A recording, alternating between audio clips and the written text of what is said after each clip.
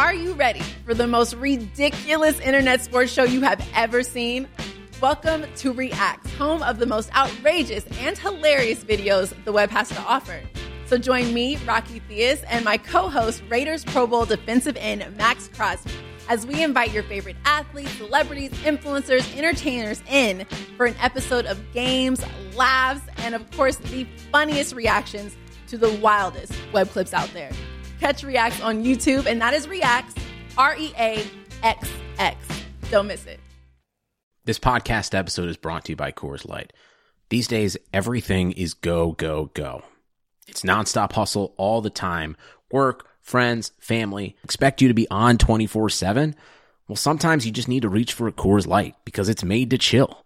Coors Light is cold lagered, cold filtered, and cold packaged.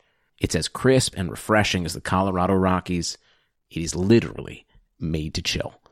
Coors Light is the one I choose when I need to unwind. So when you want to hit reset, reach for the beer that's made to chill.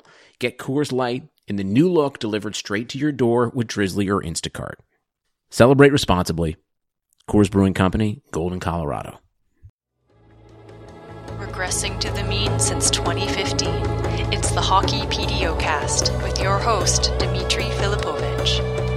Welcome to the Hockey PDOcast. My name is Dmitry Filipovich, and sitting across from me is my good buddy, Mike Halford. Mike, what's going on, man? Dmitry, thank you very much for having me on the PDOcast. Very excited to be here. Yes, now that we have the proper alignment in my living room, we recorded a first intro where we were sitting too close to each other, I think, and my producer always freaks out about mics picking each other up. It was still a really good intro, though. I think we knocked it out of the park. It was better than this one, but we'll make do. So I'm having you over to help me do a deep dive on the Vancouver Canucks. Yeah. Honestly, at this point, it feels more like an autopsy, sort of. It is legitimately an autopsy. And it's been a 2-year autopsy. It's been going on for quite a while. Yeah. So I've done a lot of these with various guests for different teams over the season, and we've kind of been focusing on what's going on this year. But I think at this point, it's fair for us to just maybe think like bigger picture or where this team's going moving forward rather than what's going to happen in the final 9 or 10 years. Oh, yeah. As exciting as the stretch drive's going to be. I know. We should probably do like a sort of overarching look at where this franchise is. Yeah. So I guess this is a good place to start. Where were you when you found out that Jim Benning was one of the big winners of this year's trade deadline? Do you remember where you were? Yeah, I was at home and I got wind through various channels that the Burrows deal was close. Mm-hmm. I was working on Pro Hockey Talk, fantastic website. Yes, we'll get more into that later. Don't worry, I haven't forgotten. And I remember thinking, oh, this might actually be coming to fruition. Like this, Jason, who I work with at Pro Hockey Talk, and I on the radio show, we had said like it would be amazing if Benning actually had the guile and the sort of like subterfuge to say all year that he was going to hold on to these guys with no trade clauses and keep these culture carriers around, and then flip the script ahead of the deadline too. So I got wind of the Burrows trade, and I'd heard he wasn't returning texts, so it was a pretty good indication that he was gone. I'm like, okay, great. So phase 1 is complete. And then when the Hansen trade came down, it was again I had logged off Pro Hockey Talk for the night. We're doing pretty long hours during the deadline, everything. But and it was the same thing. I got another text message. Like it was about 5 minutes before Hansen got pulled from the lineup. Like Hansen's got pulled. We don't know what's going on. Like yada yada yada. So at this point, I'm thinking, unless Benning bottles the Hansen trade, he's going to walk out of here as the deadline winner. And I wasn't ready to live in a world where Jim Benning was about to win something which was awarded to good GMs. Like I wasn't prepared for it. So it took about a full day for it to like sink in and comprehend that he had actually orchestrated this, and quite masterfully too. Because the big thing that we said was, trade Hansen, trade Burrows, but also get out in front of the deadline. Like, don't be Ken Holland with a slightly used Thomas Vanek 2 hours before the deadline. Right? Like, get out in front of it. So it was really impressive, and I'm still kind of stunned that it happened. Well, especially after just the entire debacle that was last year, right? Like, I was just waiting for them to make up all these excuses after the fact of like, we couldn't get enough. We still think Hansen's a part of this core. Like, Burrows, we're just going to play it out and see if maybe he comes back. Like, it's like, but he actually did good stuff. I was blown away, honestly, because we've talked a lot about GMs that have a plan and then orchestrate it, and that like is a big part of. I think it's not necessarily if the plan works out; it's that if you have one and you kind of set the wheels in motion and execute it. That's something, because it shows that you have a vision. Now, the vision might be shitty, but, you know, like Jim Nill with the goaltending situation in Dallas. Yeah. But Jim Nill, I remember when he pulled it off, it was like, this is what we want to do. This is who we want to target. It was, and then when the chairs moved on him, when it was supposed to be Cam Talbot, and he couldn't, and then it had to be Niemi, things happened, right? They moved. So for this, with the Canucks, I was like, this is very much like how Steve Yzerman plays chess when other guys are playing checkers, right? It's like he knows how to manipulate things to get what he wants to get done. And I mean, I think, you know, I don't know how much negotiations Benning had to do with the Burrows trade, but I imagine it was a bit of a sticky situation, because there was a lot of moving parts to it. It wasn't just getting him to waive to go to a different city. It was getting an extension in place, getting the right asset in return. And I don't know how big of a market there was for Burrows. I genuinely don't, right? Yeah. So to pull off what he pulled off, it is markedly impressive. I think I've already mentioned that, but I still, to this day, I'm still like, this is a good thing. Well, that's the interesting thing about where we're at with Jim Benning right now, because like the big point of contention for myself and many others out there has been, you know, he was billed as this sort of master scout or talent evaluator, especially like for young players coming up the ranks as opposed to maybe pro guys. But he was sort of like handcuffing himself this entire time, because he was just like, they were constantly drafting fewer players than even they were trading away more picks than they were acquiring, which always, there was like a weird imbalance between them. Oh, it's like a star poker player going to the table with like as few chips as possible. It's like, bring more to the table, get more picks. Like and Jason and I would talk about it for weeks on end on the show. It's like, I don't understand, unless you're like completely disconnected or detached with what you are as a talent evaluator, how you would not think like, my strengths are scouting, I could utilize those strengths at the draft. I would need picks at the draft to pull on. It didn't make any sense. I do think that, you know, there was a mandate in Vancouver that went beyond unearthing talent in the 3rd, 4th, 5th, and 6th rounds. And it was very much trying to appease an ownership group that is, you know, on a good day meddlesome, and on a bad day right in your grill and screwing things up. I do think that the Linden influence has skewed what the organization wants to do with the Sedins, because I think the Linden paradigm with all this is like, you respect the veteran guy and the guys that mean a lot to the city, and it goes beyond the ice. And that's great. Those are all like nice syrupy narratives and everything. But, you know, you're looking at a business and an industry now where it's like, you need to make cold-hearted, calculated decisions, especially in a salary cap era. And that doesn't really jive with what they're doing. I think finally, and maybe this was, if Benning was deft enough to slow play it, is that he slow played to this point where it's like, look, this thing is past the point of no return. You can see there's like tangible results on the ice that we suck. So we need to start moving this in a different direction. While, you know, with the limited sort of draft picks and everything, I did manage to bring in some halfway decent assets. So if anything, best case scenario you can say is all this sort of like tripping over himself and the slow playing probably knocked him back 1.5 years, 2 years on where their rebuild should have been. I think if Benning had carte blanche coming in right away, he probably would have gutted it. He probably would have stockpiled draft picks, and he probably would have tried to get more young guys in the door. But there was that.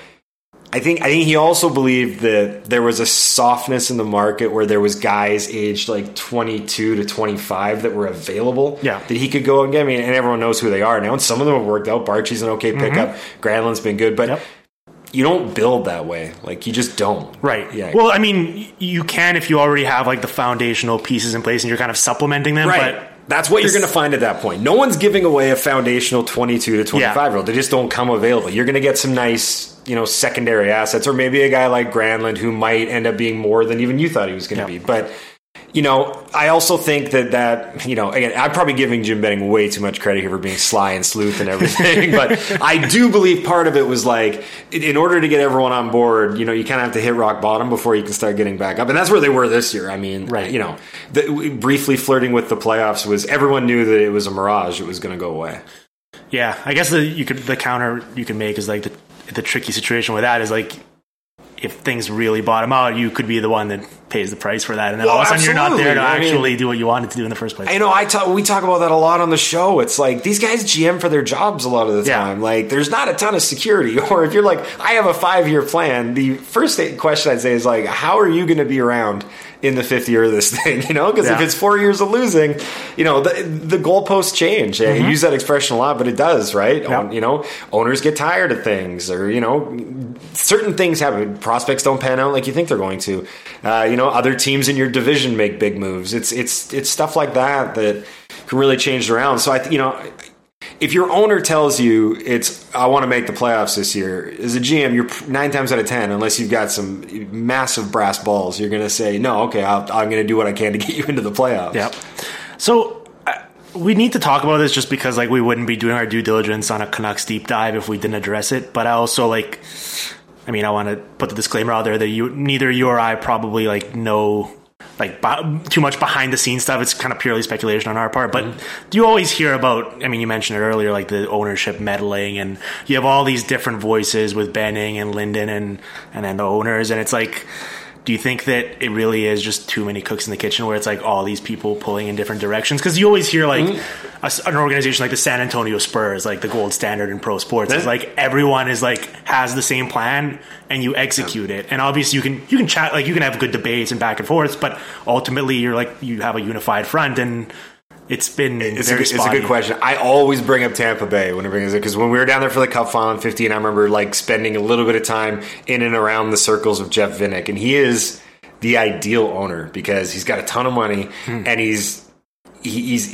embraced the community and the team, but he knows that he's not a hockey guy. Yeah. And he will freely admit it. And he's I hired a really good hockey guy, yes. Right? That's why I hired Steve, because Steve makes really good decisions, right?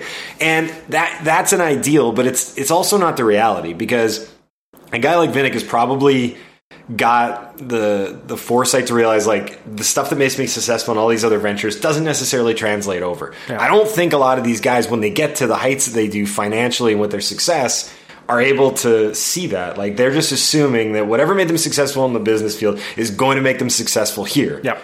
And it just doesn't work. You need to hire a guy and let him make the decisions. And then at a certain point, you do need to be the guy that sits back and writes the checks. Yeah. And that's probably tough. And in the case of the Aquilines, I guarantee it's difficult, because they grew up here and they're entrenched in the community, and they, and there's a certain look, when these guys get to the money that they're making and the status that they have, there's big time ego involved. Yeah. There's no way that there can't be. And for guys that just want to bring a cup to Vancouver, I think that can get skewed a lot, because they're probably thinking somewhere along the lines, we've made it really successful in a lot of different ventures. Why don't we apply some of those practices here? But the reality of it is there probably are too many cooks, and they still haven't really figured out how the delegation of media should work. Linden talks to the media a lot, and Benning talks a lot. And inevitably, unless you stick to your talking points to a T, someone's going to go off script. Yep.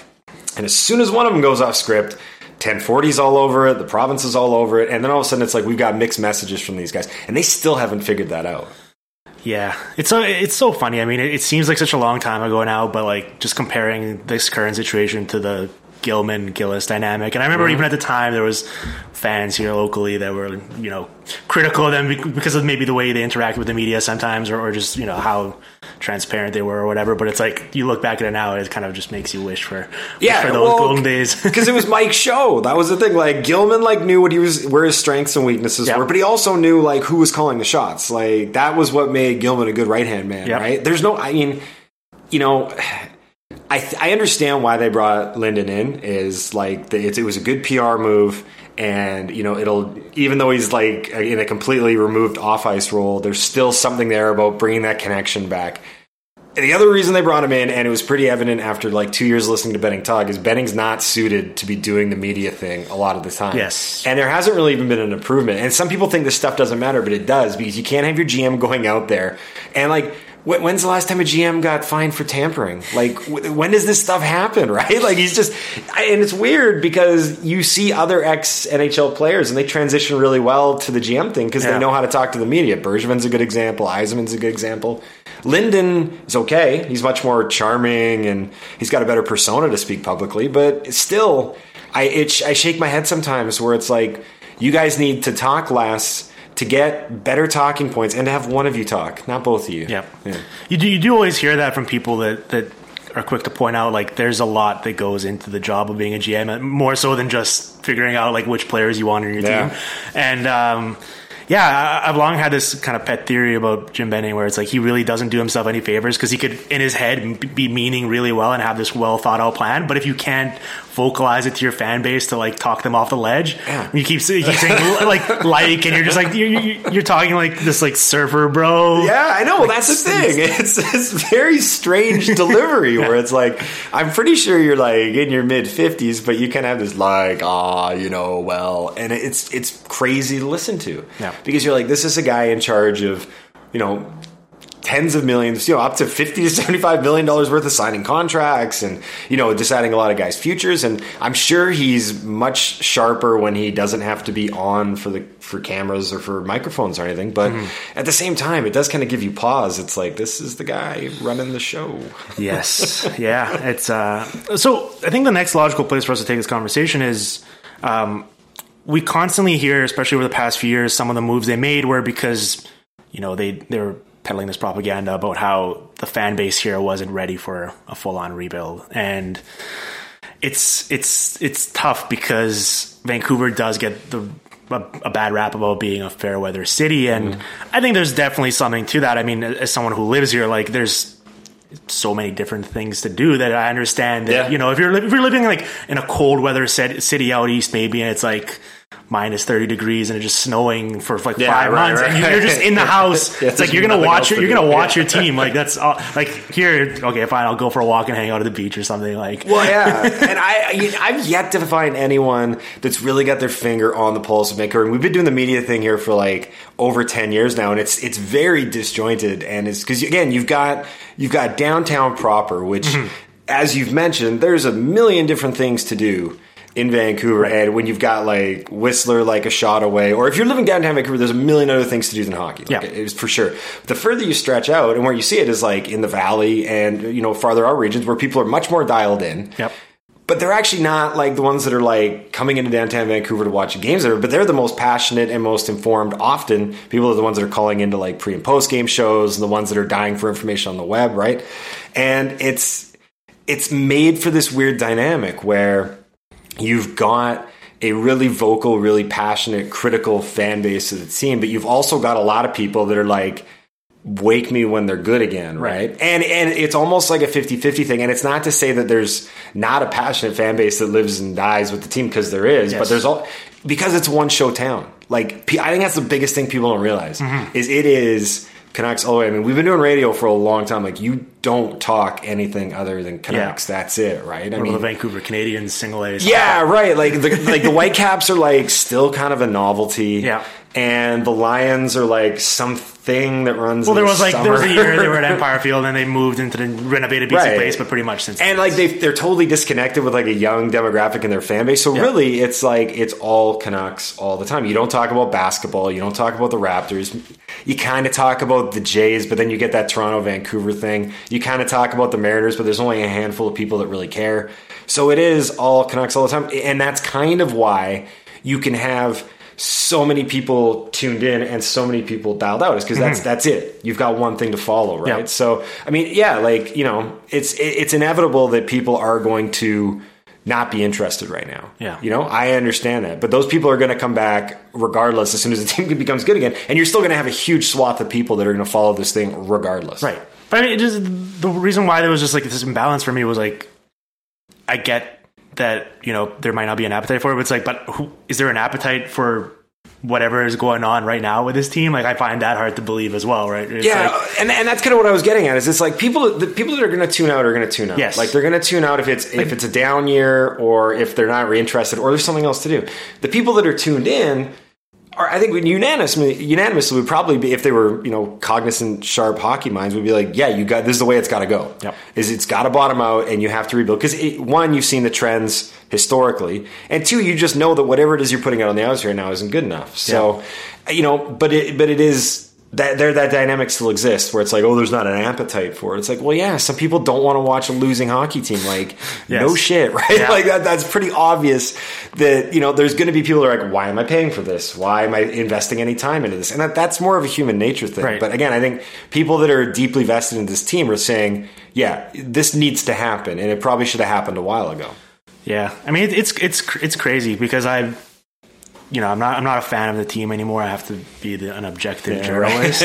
But like, if you told me 5 years ago, like, Dimitri, you have a press pass and you can go to every single game, and I would come back to you and be like, you know what? No, I'm good. I'm going to stay home and maybe flip some channels, watch some Game Center live. Like, I only go to games if like I have a specific meeting or an interview, or if I'm going to be on like the broadcast or something. Like, I'm not going there just to watch a game, and that's crazy to me because like I love hockey. So like the baseline level for me to be interested in the product is pretty low. Yeah. But I mean, there's just no, like, other than Bo Horvat, who's been blew away my expectations in terms of just the like dynamic offensive skill he's presented so far.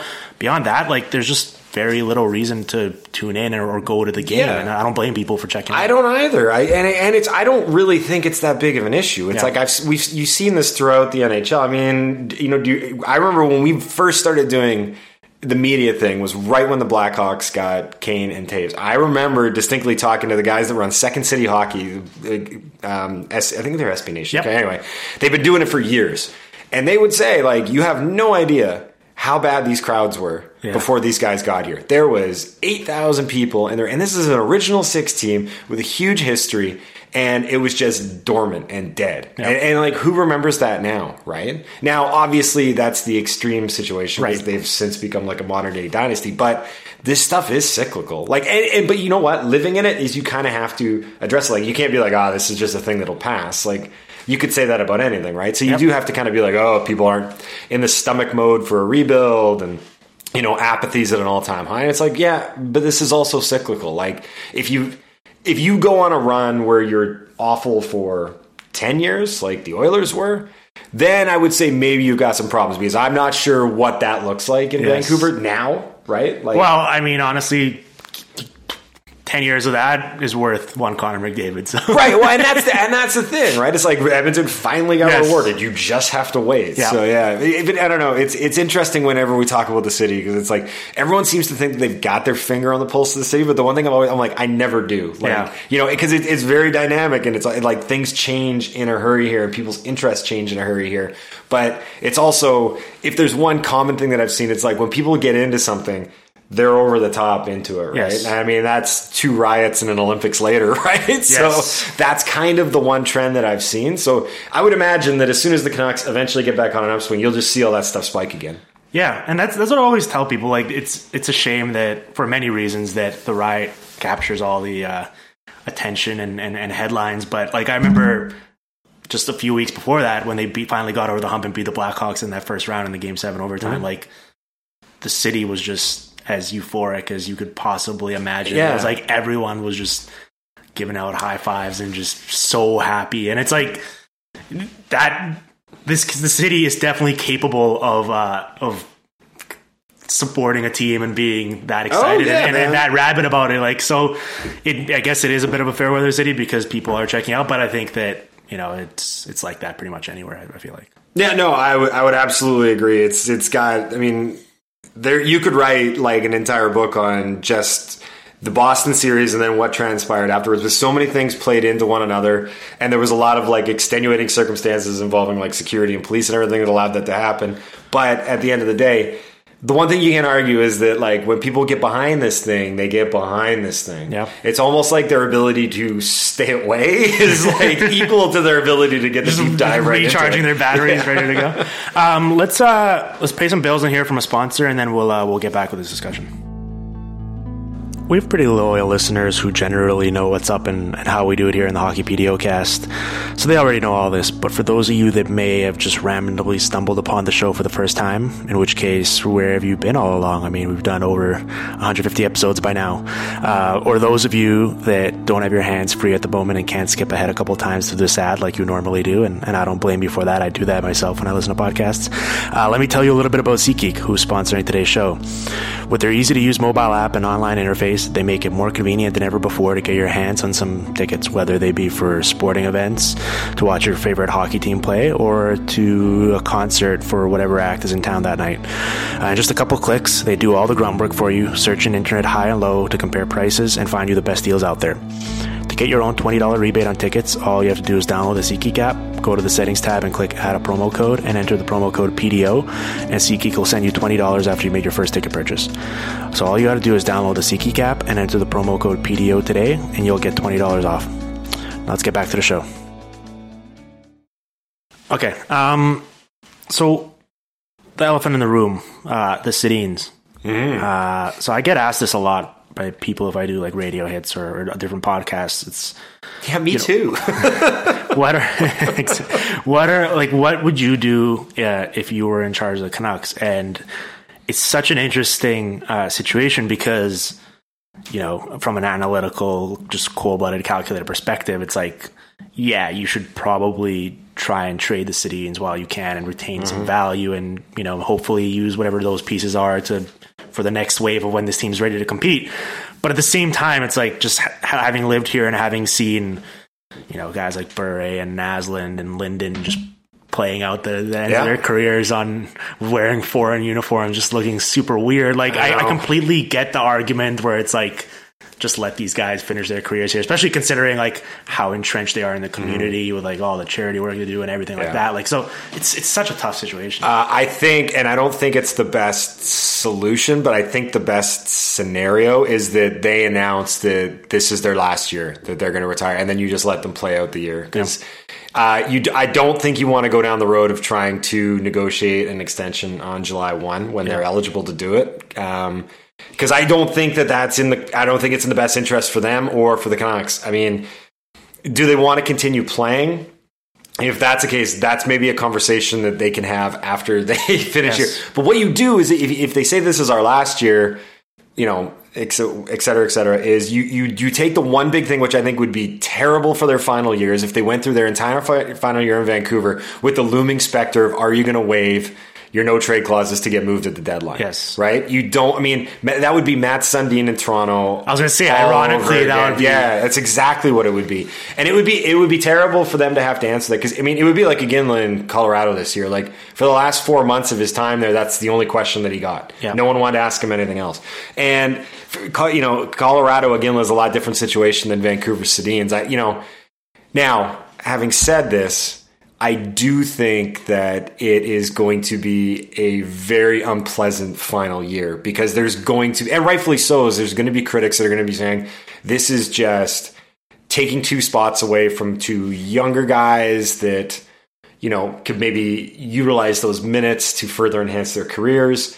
Monetarily, I don't think it's going to make a huge difference because they're going to stink next year anyway, and I don't think cap's going to be a huge problem. Right. There's going to be the culture angle of it, is that's the Sedin's room really until it's not. Right. But maybe they've got the ability to pull back and pass the torch a little bit. But all that stuff kind of seems like secondary, almost tertiary to the big thing, which is like, if you can kind of come up with some resolute answer before going into the season, it'll be a lot easier on everybody. Right. And then you can do the Derek Jeter season-long going away party, right? Like, no one's done it in the NHL yet, really. So, well, I think, so here's the interesting thing going on here is, like, I still think the Sedins are good, which makes it different than the Jeter situation or the Iginla situation. Right. And they're not, like, listen, they don't have their fastball anymore. They definitely can't do it on a night in, night out basis like they used to. And, you know, maybe there was a time where you could put a Jason Megna with him and they just still make him look good, and he'd just randomly become a 20-goal scorer and get paid because the Sedins were that good. Yeah.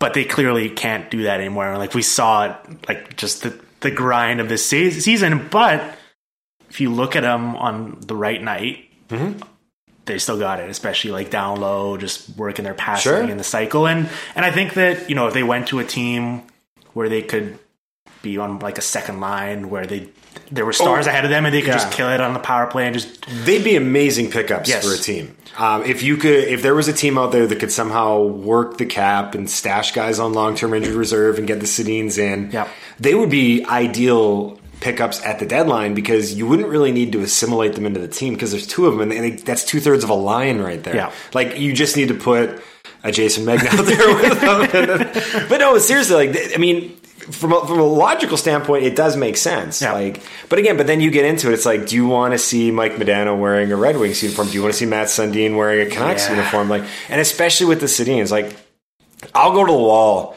for the 2 of them. Like, I don't think and this is one thing that I will hammer this city for, is this city's never really fully embraced how truly unique and lucky and special this is. Like, aside from the fact that, won a Hart Trophy and I was nominated for one. Yep. The statistical anomaly of having like two red-headed twin brothers from like a tiny town in Sweden, get to the heights that they got to, and also being able to play together. Which, like, remember going back to the draft, no one was really sure that anyone would be able to orchestrate it, right? Like, would they ever be able to play together? Like, a lot of people just assumed that they'd go their own separate ways, right? So for them to carry over that magic into a city for as long as they have, like, they should be on par with some of the great athletes in the great cities that they're synonymous with it, right? And it's obviously now winning a championship is going to play into that. And I think their personalities as well, right? Like, they had to kind of like assimilate to Vancouver. It wasn't the other way around. Like, you go to, every time I've been to Pittsburgh and Lemieux, it's like Pittsburgh assimilated itself to Mario Lemieux.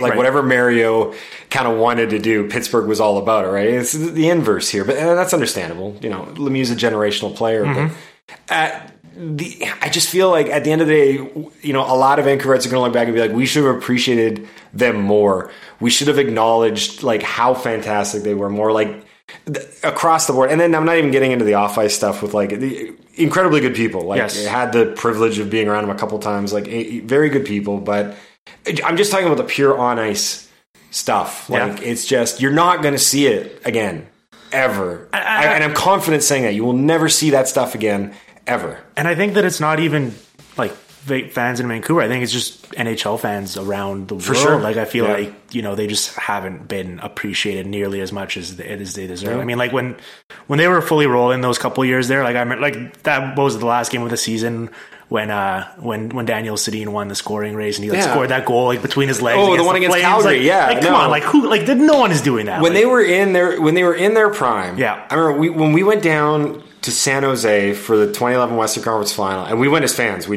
bought a bunch of tickets and we went. Yeah. We were doing the curtain blog at the time, and I remember everyone in San Jose being like, "These guys are goddamn unstoppable!" Like, and that was the one where they feasted on the power play the whole time, right? Yeah. And it was just like they're like, you cannot stop them, right? And another thing too, and a lot of people overlook this, is like, you spend your entire career dominating in Vancouver. A lot of people don't see you. Mm-hmm. Like, there's just a lot of writers back east, and I know this for a fact, that aren't staying up until 10 o'clock to watch a puck drop, right? They're not staying up until 1 o'clock in the morning to watch it finish, right? And to do that, I mean, just look at a lot of the MVP voting a lot of the time, a lot of the voting for a lot of the awards, like guys in the West just inherently, and I'm not breaking any news here or anything, but to do it in Vancouver, which isn't sort of one of the quote unquote marquee West Coast markets, right? It's amazing that and that probably plays into why they didn't get the accolades that they did. Well, I mean, that's why Drew Doughty got a lifetime achievement. That's right. You just give him one. You give him one at the end of his career, and you say, okay, Drew Doughty, here you go. Yes. Yeah, man, the Sedin's, it's the other thing I should point out. I was looking at this earlier. For all the credit we gave Jim Benning for the trade deadline he had and what he was able to get back for guys like Burroughs and Hansen, it's going to be tougher to trade them now because having retained salary on Hansen, they can't retain salary on both the Sedins. So it's going to be very tough to. I can't imagine there's going to be too many contenders that'll be able to fit both guys. Honestly, from a logical and sort of like, oh, this works perspective, trading them is there, but it's just like, honestly, like, I just don't see it. Like, I think even the most cutthroat, ruthless front offices will have a soft spot at some points. Like, we're not talking about Bill Belichick, like, getting rid of Vince Wilfork like a day after winning the Super Bowl, right? Like, I feel like this is...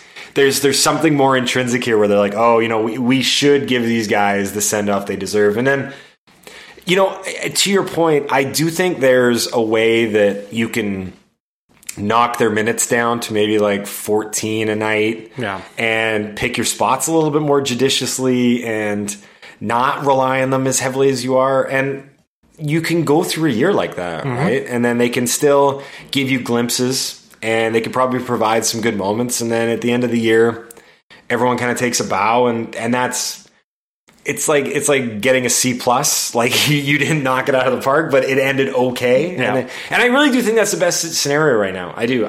They've tried, and God bless them, they've tried to make this thing work for the Sedins. But even as their staunchest defender, I'll say, like, you can't keep doing it. Yeah. Eventually, it's got to move. And it's honestly depressing. Like it's tough because as depressing as it would be, you mentioned like some of the guys, the former greats we've seen playing it out in different jerseys. It's also kind of equally depressing seeing them just kind of play it out loyally here because it's like this team is just not going anywhere and they still have a bit to contribute, and like seeing them raise a Stanley Cup would be pretty cool even if it wasn't a different team. I would love that. I mean, the trade scenario, the other thing too is, you know, if you're talking about it, like when would you actually orchestrate that kind of deal? It would almost have to be in the off season. Right. I mean, you think about going into the season and then being like, here's $14 million in a combined cap hit that you need to take on. Like, good luck trying to figure that out, right? Yeah.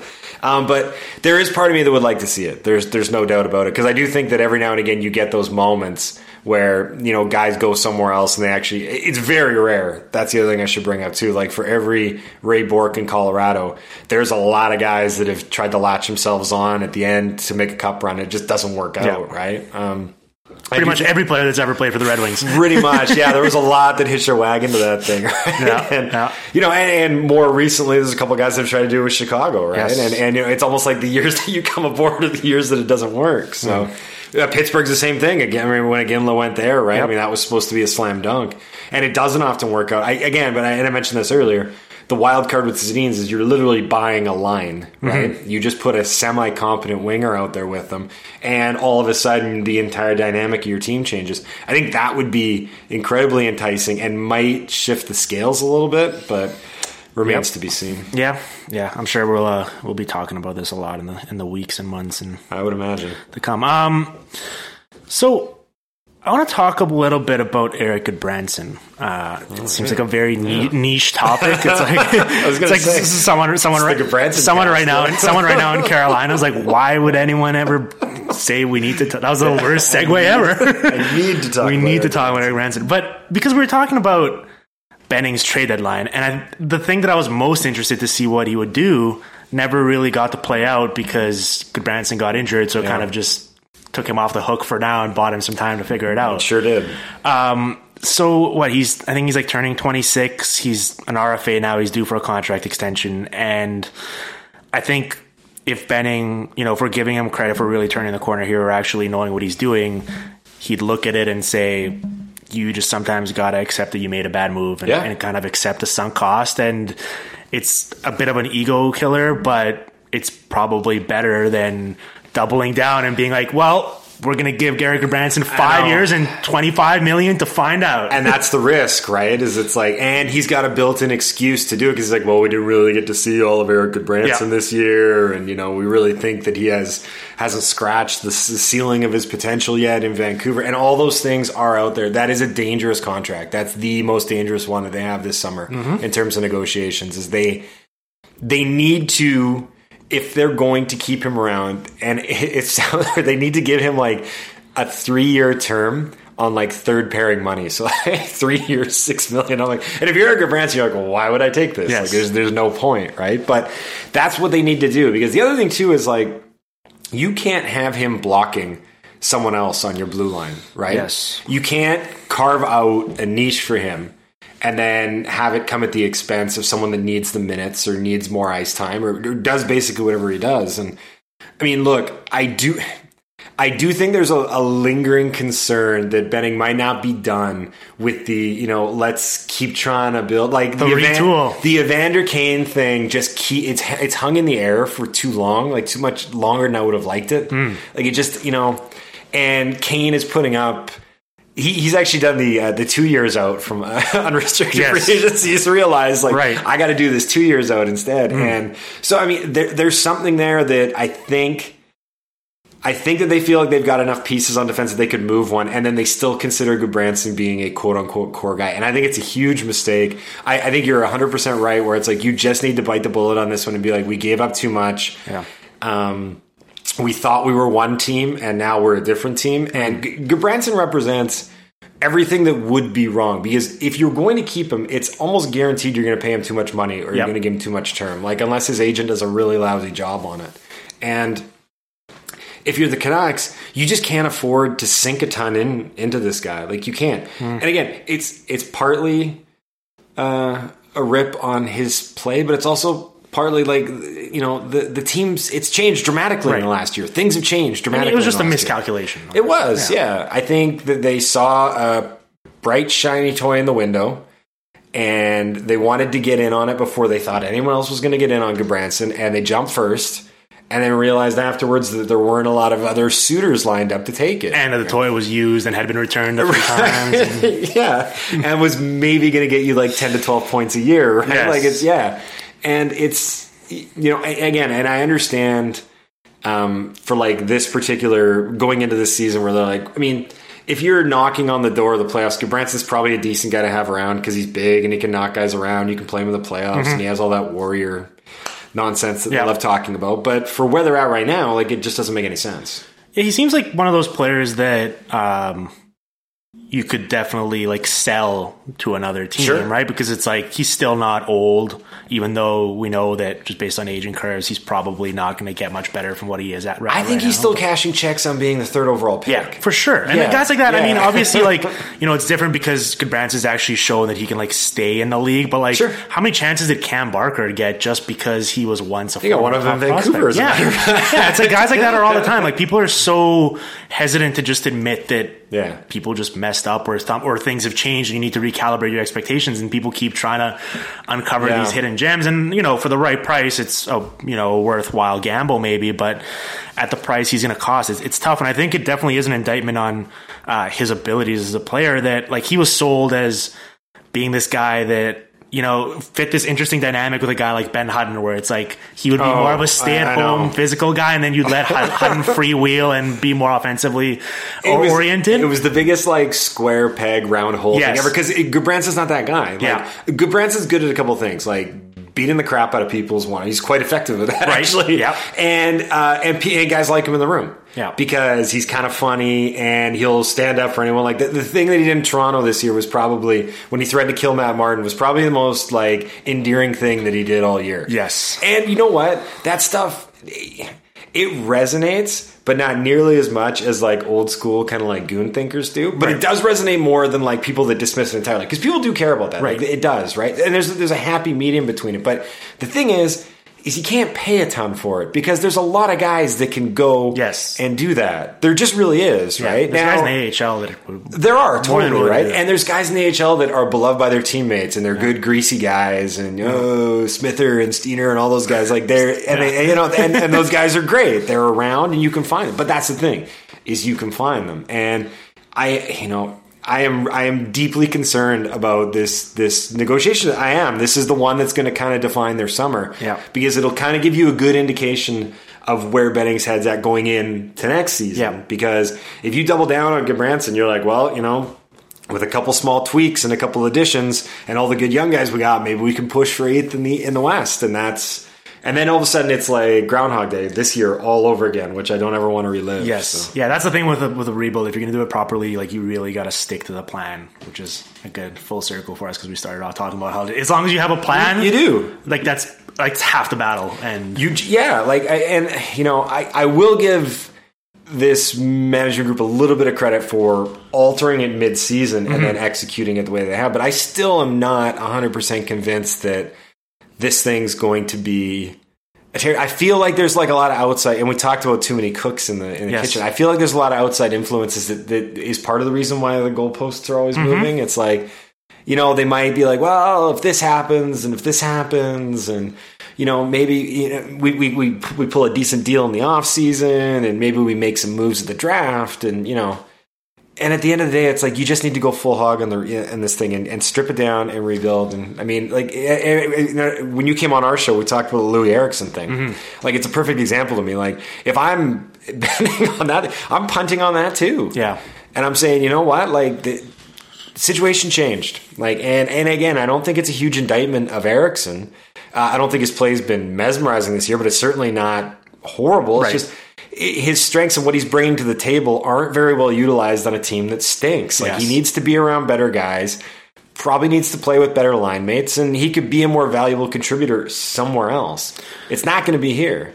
Well, the interesting thing about a guy like Eriksson is, he was one of these players that for so long was like the poster boy for like the most underrated player in the league, whatever that means. Like people would always point to that, like so underrated, he became overrated. So underrated. And then the trick is like once you start making $6 million a year or whatever, you stop being underrated. Well, that's exactly it, right? And now he's an albatross, really. And I feel genuinely bad because I guarantee that this is not what he signed up for. Yeah. Like, not in any way, shape, or form. Like, I'm sure he knew about the team. Yeah. I'm sure he knew that there was a ceiling about where they were going to be. But I fully expect that he thought that he was going to be with the Sedins for the majority, if not all of the year.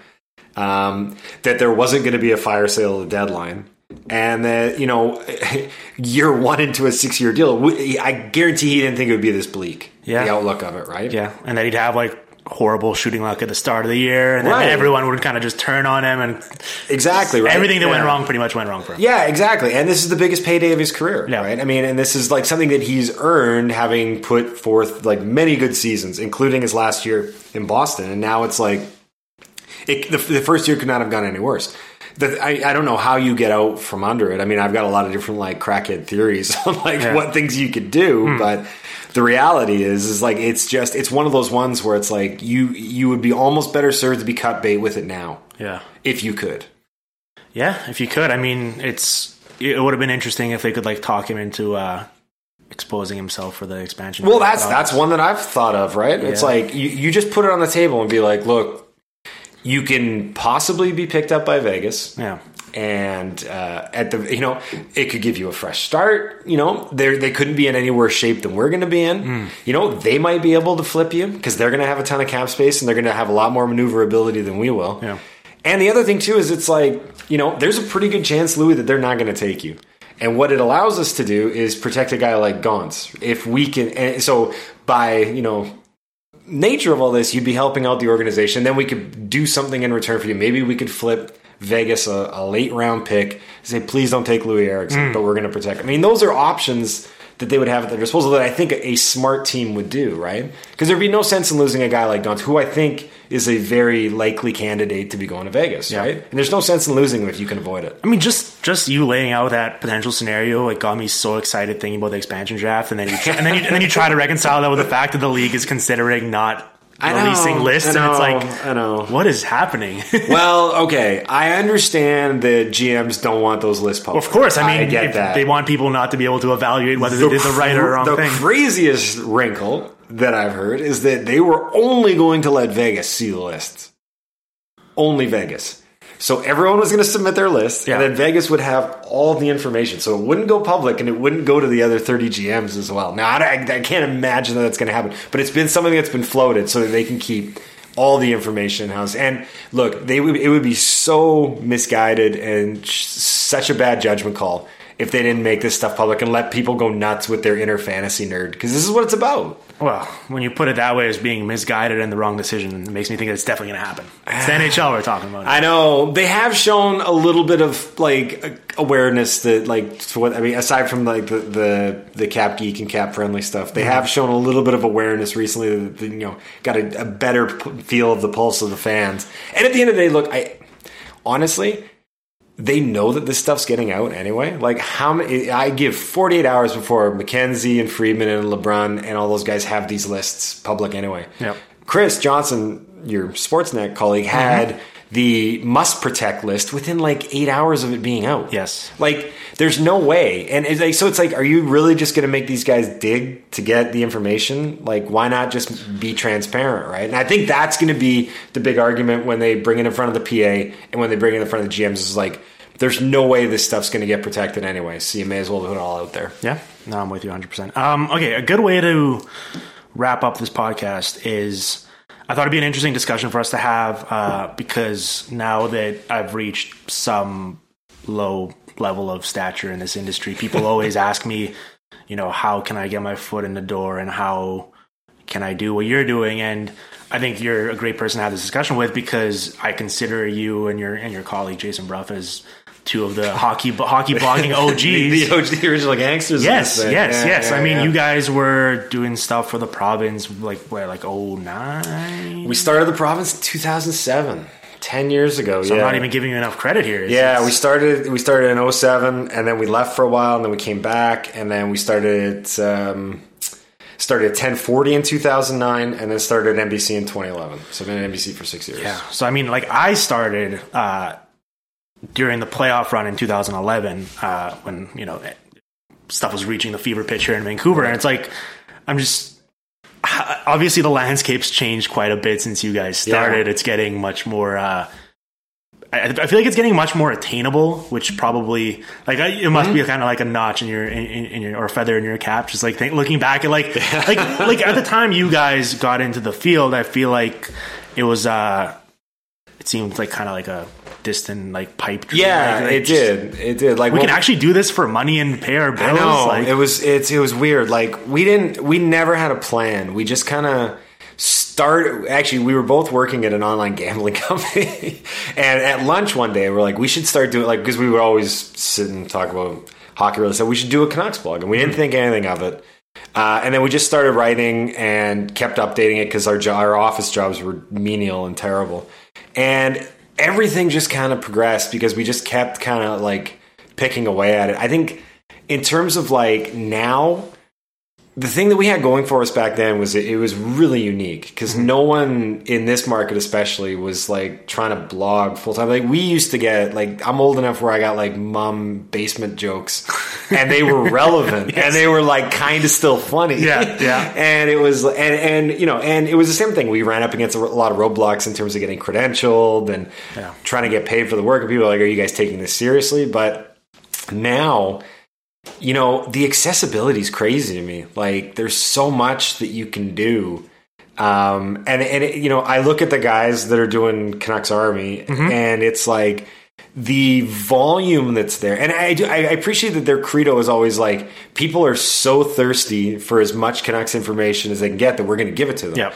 And I think that's a great way to go about it. So it's like, write profiles on guys that are playing in Utica. You know, follow these guys that are playing junior. Like, take it as far down as you can because you're outworking a guy above you, right? Like, you know, it's just the inevitability of it is that guys that have been in the industry for a long time aren't necessarily there for the grind, right? Yep. Like, they're older, they've kind of gotten comfortable, and to be quite honest, they grinded their way up to where they're at. They're not wanting to do it anymore, right? But there's such a market and a thirst for it, and there's so much more available at your fingertips, right? Like, you know, I remember it was a nightmare when we were doing the original Curtain Block stuff to try and get any access or availability, talk to anyone. Like, we, you know, it was mostly creative writing. That's what we did. Now, I mean, like, the Canucks Army guys wield as big of a stick as a lot of people a lot of writers in this town, right? Yep. So they can talk to people, they can go, you can do a lot of different things, and that's kind of what it comes down to now is like, how deep a dive are you willing to take and how big a grind are you willing to undergo? Because that's how you're going to make it. And it's not going to be pretty. Yeah. Especially at the start. Like, I mean, we were doing articles in the paper, we were running the blog, and then we were doing the radio show at night. And that was like every non-Canucks night. We'd go on from 10 to midnight. Like, no money. Like, so poor. Yeah. And you got to get your reps in. Sorry? You got to get your reps in. You do, yeah. And my wife was pregnant at the time, and I was like out till like all hours, and I'd be coming home, and it was just going on and on and on. But like, I kind of saw a light at the end of the tunnel. I also knew that we had gotten a really good opportunity doing the radio stuff. Like, it wasn't something that they were just handing out like candy. Like, we were able to go out there and talk and work on a craft and at the same time grow an audience. So we just jumped at it, right? So that's a big one. At what point do you think this stuff really like turned the corner and kind of became what it is now, like more mainstream and more people getting into it? Because I feel like even when I got into it like sort of spring 2011, it was still like there weren't that many people blogging about hockey. I know. It doesn't seem like a long time ago, but it does. Hockey's an interesting one because like everything's kind of come about the last 10 or 15 years, right? Like the statistical lean, obviously, like hockey was pretty late to the game compared to some of the other ones. Like there was well-established baseball and basketball stats guys like well in advance, which you know, obviously. Yep. And then just in terms of like blogging on an everyday basis and bringing some color to it, like hockey's a pretty like watered down sport personality wise, right? Yeah. Like, I mean, I remember like when Jason and I first started, we used to read Bill Simmons like religiously, right? Mm-hmm. And you gotta remember when Simmons was first going, when he first started at ESPN in like 2006 or whenever it was, he was churning out like book length blog posts and like hilarious stuff, right? And just like these like really entertaining, like personality driven takes on stuff. And we were like, we want to do that, right? Yeah. And that's something that it still hasn't really necessarily like fully taken off because it doesn't lend itself that great to it. Like the NBA is perfect feeding ground for that, right? Like there's so many personalities, there's so many whack jobs, and there's so many like awesome narratives that you can follow. Yep. Hockey's a little more watered down, so you kind of have to bring the personality yourself, and that can be tough. Well, especially like with what you guys are doing now, because you're mentioning when you guys started off doing your stuff, like you could kind of just have fun with it and be more and more creative. I feel like now you guys are doing a lot of like hits on like transaction news or like stuff like that. It's like, how do you? I imagine like you guys are both like creative, funny guys. Like you must.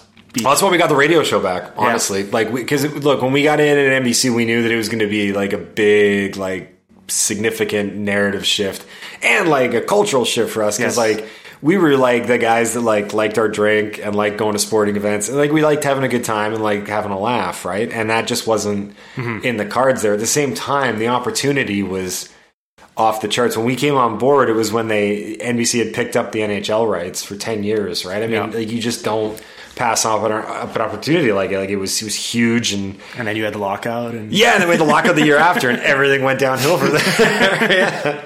But no, like it was. So there was a good 4 or 5 year window there where it was like the personality stuff just got drained entirely. Yeah. Like, and it's tough because it's like you just kind of become a different writer and your personality takes a different lean and everything. So it was important to get back to doing the radio stuff where we could be like, let's kind of get back to what we liked doing. Yep. And then it was just like balancing different platforms, right? It's like we've got this Monday to Friday that, we kind of take a more serious slant and we follow the quote unquote pro sports talk look at things. And then on the weekends we can sit around and drink beer and talk about hockey on the radio. So, I mean, this might be a bit of an awkward discussion just because you are technically like on the radio, although you guys do like post your stuff online and stuff, and you can see it later. But like we're doing a podcast right now, and podcasts are obviously like everyone has their own podcast at this point.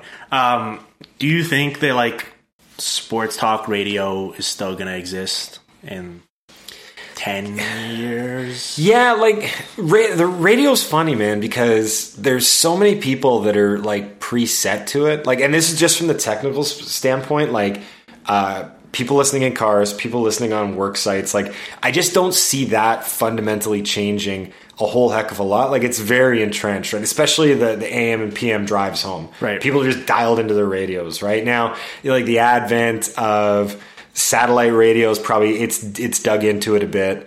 There's more and more people that are, downloading podcasts and listening to that on the drive home as opposed to being tuned in. Yeah. But the reality of it is there's still dial flippers just by nature. And we see it all the time too, right? It's like, and especially with news is vitally important. Like if you're like, because I guess 1040 is kind of a news. I mean, there's news updates and people tend to be like, I want to know what's happening in the game tonight, right? Right.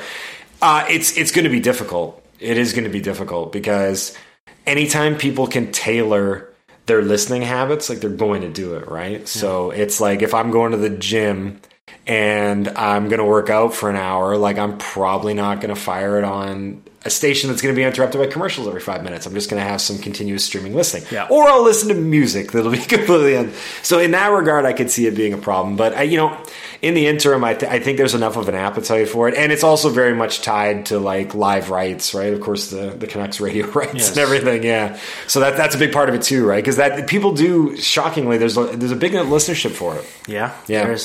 So, you guys only do 2 hours a week now on the radio. Yeah. But like, see, that's the thing, because like I'm always kind of equally impressed and always like just confused by the people that like do radio every day for like hours at a time, because like I'd love to do this podcast on a daily basis, but I feel like I would just constantly be repeating myself and really watering down the product because there's like only so much one person can say creatively before you're just going back to the well over and over again. And it's like these people that do it on a daily basis, like obviously the content probably isn't as high quality because the person literally has to repeat themselves like 50 times over the course of a week. We've done like a week filling in for one of the 4-hour shows. Yeah. And by the end of the week, you're like, I can't believe I've never talked this much in a 5-day period before. Like, it is crazy. And you're right. It's like a lot of the time it's wash, rinse, repeat. And you kind of have to go over that. And it's tough, like, unless you're doing a ton of prep work. Yeah. And at that point, it becomes a really labor-intensive job because you've got to do like an hour of prep for an hour of radio. So you're looking at minimum 8 hours. You go home, you decompress, and then you're right back at it talking. Now, some people say, what are you complaining about? You're sitting around talking about sports all day. It's not True, that. fair. Yeah, which is totally fair. It's more just about the radio. It's like, I think people sometimes forget that it's like very oratory. Like you have to have like a sense of what the ear likes. And that comes down to simple things like how guys' voices sound, their cadence, their ability to talk. And you need to implement all of that, right? So like if you're mailing it in one day or if you're flat, like it's going to resonate, right? And it's not going to sound terrific. And then the other thing with content, especially, and it goes back to being in Vancouver, you are whittled down, man. You do not have a lot to talk about. You know what I mean? Like, I could not have gone on this morning and done any one of the morning shows on 1040 and talked about all the March Madness that I watched over the weekend. Right. Like, there's no chance. No one wants to hear how I stayed up a little bit later than usual. Do you want to talk about it right now? Yeah. I feel like you're sending me like some not so subtle signals here. Like no one wants to hear about my thoughts on Lonzo Ball. Yes. It just, and you know, if you go south of the border, that's what a lot of people are talking about today. But the market dictates that you've got to kind of keep it boiled down to. You really got to cater to your audience. And it's tough because you've got to fill a lot of time during the day, man. Which is why their motto is it's like pregame all day. Like that's what it is, right? Like as soon as you wake up, you're talking about the pregame. All right, plug some stuff. Where can people find you online? Where you check out? Yeah, Pro Hockey Talk at NBCSports.com. That's my that's our baby. That's what Jason and I have really grown all the way. How many posts are you doing a day? Oh man, I think I averaged it out that I'm doing about between 5,000 and 6,000 words a copy a day. Like it's just it's an obscene amount. It's you're a lot. You're an animal, man. Yeah, it's a lot of stuff. We tried to whittle it down a little bit. There's some days that get crazy. Yeah, Pro Hockey Talk at NBCSports.com, at Halford PhD, and then Curtain Blog Radio every Saturday 3 to 5 on the mighty TSN 1040. I recommend checking all that out, and thanks for coming by and chat, man. Thanks, buddy. The Hockey PDOcast with Dimitri Filipovic. Follow on Twitter at Dim Filipovic and on SoundCloud at soundcloud.com/hockeypdocast.